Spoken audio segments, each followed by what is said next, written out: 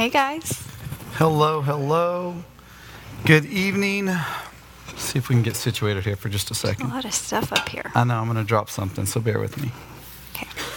Awesome. So my name is Greg Goodin, and this is my sweet bride, Emily. We've been married for 9 years and have one 5-year-old son named Graham. That is us without him, and there he is with us. There we go. So my story begins in Amarillo, Texas, where I grew up in a typical household with a hardworking father and a nurturing stay-at-home mother and an older brother.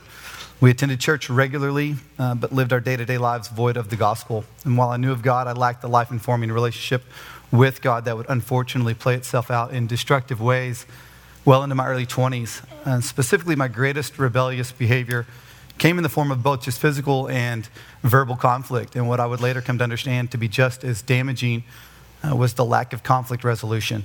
So this inability to resolve conflict through communications at my home created a division within my parents' relationship to the point of divorce, distanced my brother and myself from one another, and just led me into years of unhealthy relationships with other friends and family. I was born in Richardson, and I have a sister who's 13 months older than I am. My parents divorced when I was 5, and my mom remarried shortly after that. My sense of refuge and stability at home was shaken so early in my childhood with the divorce, a quick remarriage, and blending of families. It created a sense of anxiety and desire to manage towards some sort of consistency in life. The gospel of being saved by faith in Jesus Christ was presented to me at summer camp in about the 5th grade, and I accepted Christ as my Savior. However, we never went to church as a family or talked about our faith, so I was mainly focused on what the world had to offer. I desperately wanted to fit in, so managing people's perception of me became my main goal. The simple truth for me is the sum of so many years walking apart from God, navigating through academics, athletics, professions, and relationships alone allowed me to experience the gambit of all this world has to offer. Those years of satisfying my self-centeredness and relying on my own abilities and understandings, they naturally began to shape my heart. And I formed my own inaccurate beliefs about God and people. I defined what the purpose of love and life were all about. I shaped perspectives about relationships and how each one would serve me, and even expectations for what my life was going to be about, with no regard for others or the possible consequences of my confrontational actions. I decided who I would spend my time with, when and how I would spend it, and simply fed my flesh. When relationships or situations before marriage would become tough, I would simply move on. Without remorse or zero resolution, this created a pattern that blossomed into a critical spirit and allowed me to devalue communication within conflict for years to come. Somehow not having to talk about it meant you could just escape it. I continued to develop a distorted identity, one broken experience after another, a perverted understanding of what leadership and love are in relationships, where I remained at the center of them all, and many unhealthy expectations and focuses on others that prevented me from addressing my own sin. After high school, I went through a series of bad relationship choices, including allowing a boyfriend to cheat on me for many years, and then later having an inappropriate relationship with a married man. I thought I was so good at managing my life by this point and so good at controlling everything around me that this felt like a complete shock. I knew I wasn't seeking God's will for my life, and I cared far more about what other people thought of me than how I was using my life to honor God. In early 2005, I started coming to Watermark and very quickly realized that this place was filled with people who wanted to be known. Later that fall, my whole life changed when my relationship with the married guy came to the light, and I decided to go all in with following the Lord. I learned that the more I shared my struggles and sins with other women, the more I felt truly loved and understood. The enemy wants us to believe that we need to hide our weakness, but Christ proclaims the opposite. 2 Corinthians 12:9 tells us, His power is made perfect in our weakness. And while the Lord allowed me to get to this place, He did not abandon me nor forsake me. He was merely waiting for me to return to Him and flee the Greg is King lifestyle. Through His sovereignty, He brought men into my life that surrounded me while I was still single and lost in my selfish ways, and loved me regardless. For the first time in my life, I was being discipled, and I found true purpose. During this time, I was constantly being pointed back to Christ with truths from God's Word, and realized my ways did not line up with His ways, and it was the beginning of a refining process that continues to this day.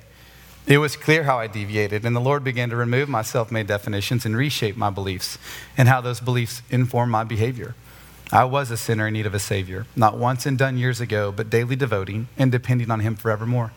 Years later, Emily and I met and married, And it did not take long to establish bad habits and realize I was terrible at being married. My selfishness and justifications would dominate my decisions and contribute to much divisiveness. I was only hearing Emily as someone who wanted to change me, to make her life easier, so any point made was dismissed, which is just my pride. I was viewing her as one who had found great value in self-righteousness through knowing God's word, and she knew it, but did not live it out, and that's just my critical spirit and judgmental. When conflict would arise, my poor communication tactics filled with self-righteousness and defense mechanisms would consume any chance of resolve. Rather than seeking to understand her, the pride-based, "you're the problem, not me," kept me in my blinded state and unable to see what the Lord was revealing to me. I was angry all the time. I felt accused and attacked at the drop of a hat. And I was the fool in Proverbs 29:11, giving full vent to his anger. Verbally, there were no limits to the hurtful things I would say. No escalation too high, no volume too loud to get my point across or to win the argument. I was harshly direct and inconsiderately rude, and our unhealthy communication style turned into much unresolved conflict. It drove a wedge between us, and our relationship began to grow shallow and fragile. Our disagreements and quarrels were seeds of bitterness that led to hard-hearted opinions, like Emily was my enemy. While Emily and I are quite different from each other, we remained opposed more than we were in agreement. We struggled to get on the same page about anything because we couldn't keep a conversation going long enough to understand where the other person was coming from without it turning into a fight.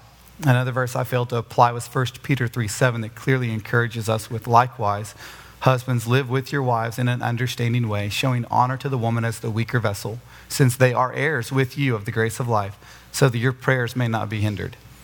We were becoming roommates only because we both vowed to never divorce, and neither of us wanted to admit it, nor did I really know why I was so confrontational, but we were acutely aware simply through the way we communicated that we were suffering.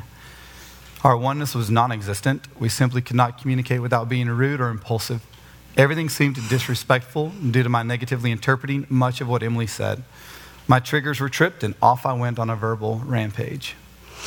I thought that since Greg and I had gone through premarital counseling at Watermark, joined a foundation group, been involved in the church, etc., things would be just perfect. Well, they weren't.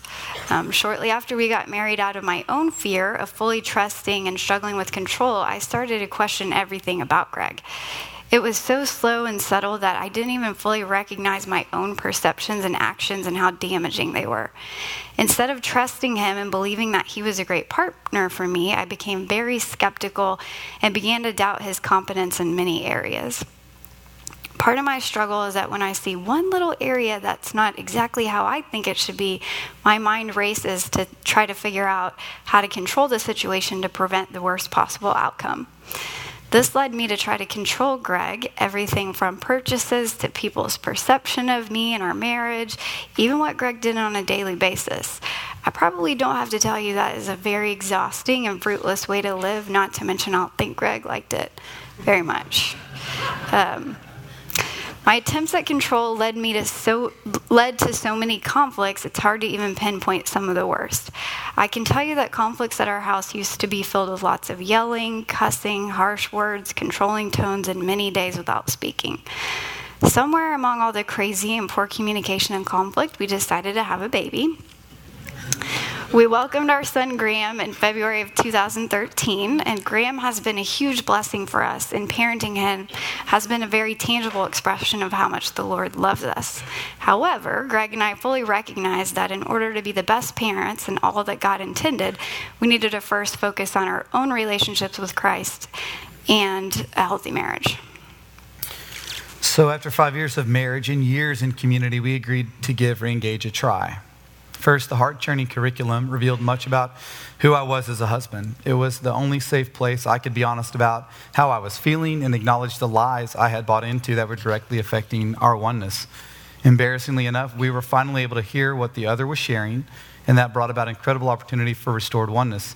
We would leave united and filled with hope due to the clarity and humility we experienced. We could then continue a conversation with a different outcome elsewhere.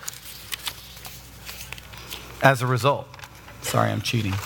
We were beginning a much-needed reconciliation path towards one another, all because we could gently communicate. The idea, it's not what I said, but what you heard, still rings true for us. Each chapter challenged us to reevaluate how we are to treat one another, and collectively reminded me of 1 Corinthians 13 and what the true definition of love is. We realized our poor communication methods were preventing us from extending grace, forgiveness in action, intimacy, and so much more. God used our time in Re-Engage to radically change our marriage. The biggest aha for me as we went through the curriculum was the lesson on grace. Specifically, the question that asks to tell about a time when your spouse has shown you grace. Greg's page was blank. Blank. I mean, he had nothing. He couldn't think of one single answer to that question, which was a low. That was a low. I had not shown him even a glimpse of the overwhelming grace that I myself had been shown by the Lord and so many others. That was the beginning of me drawing the circle around myself and working on changing everything in it. God showed me that I was more concerned about being right and having things my way than loving and serving Greg. More concerned about protecting my or our reputation than really seeking what God has for us. I wanted to quit every week and Re-Engage, if I'm being honest, because I thought nothing was happening. It wasn't until almost the very end that I realized a big truth. I was always looking for one big event to point to that could explain why our marriage was so terrible. But God revealed to me that it wasn't one thing or one event. It was a series of small choices I had made over time to move away from what God intended in marriage. And the way to move towards a marriage that God intended is by making small choices over time to love and trust God and Greg. We had to start with changing the way we communicate and changing the way we resolve conflict. Some of the steps in the Re-Engage book on these topics felt very forced at first, but the more we practiced them, the more the Lord showed us how to really love each other and resolve conflict in a healthy way. So we had a choice to make after learning so much about how to have a God-honoring marriage and no longer willing to live in denial about any part of it. It was time to walk in his ways, to taste and see that the Lord is good, to lean on the Lord for guidance and strength, and believe that he is capable of handling our problems. Finally, this freed me from trying to fix Emily and focus on Christ.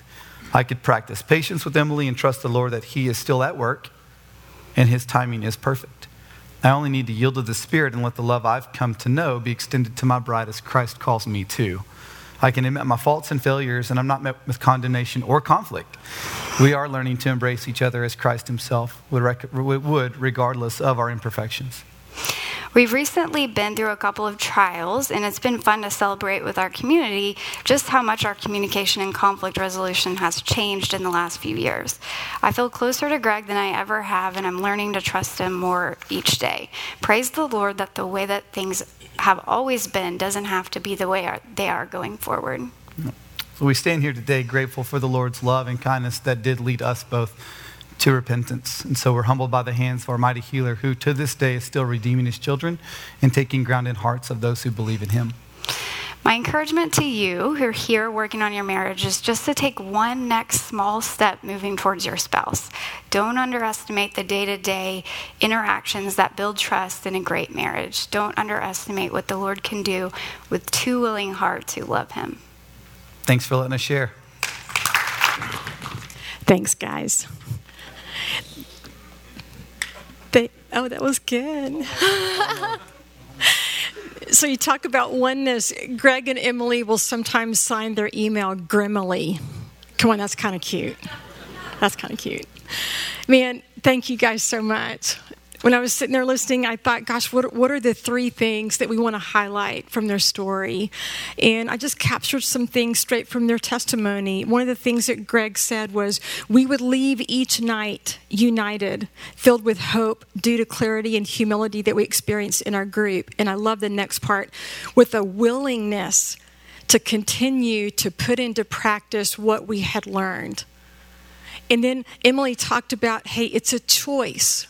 It really is. When you leave tonight, whether you are in open group or newcomers or closed group, it's a choice. You have a choice to make to put into practice all that we've been teaching and sharing with you from the front. So for the entire month of March, we have talked about communication and why communication matters. Do you know that communication is in the top 3 reasons as to why people divorce? It is.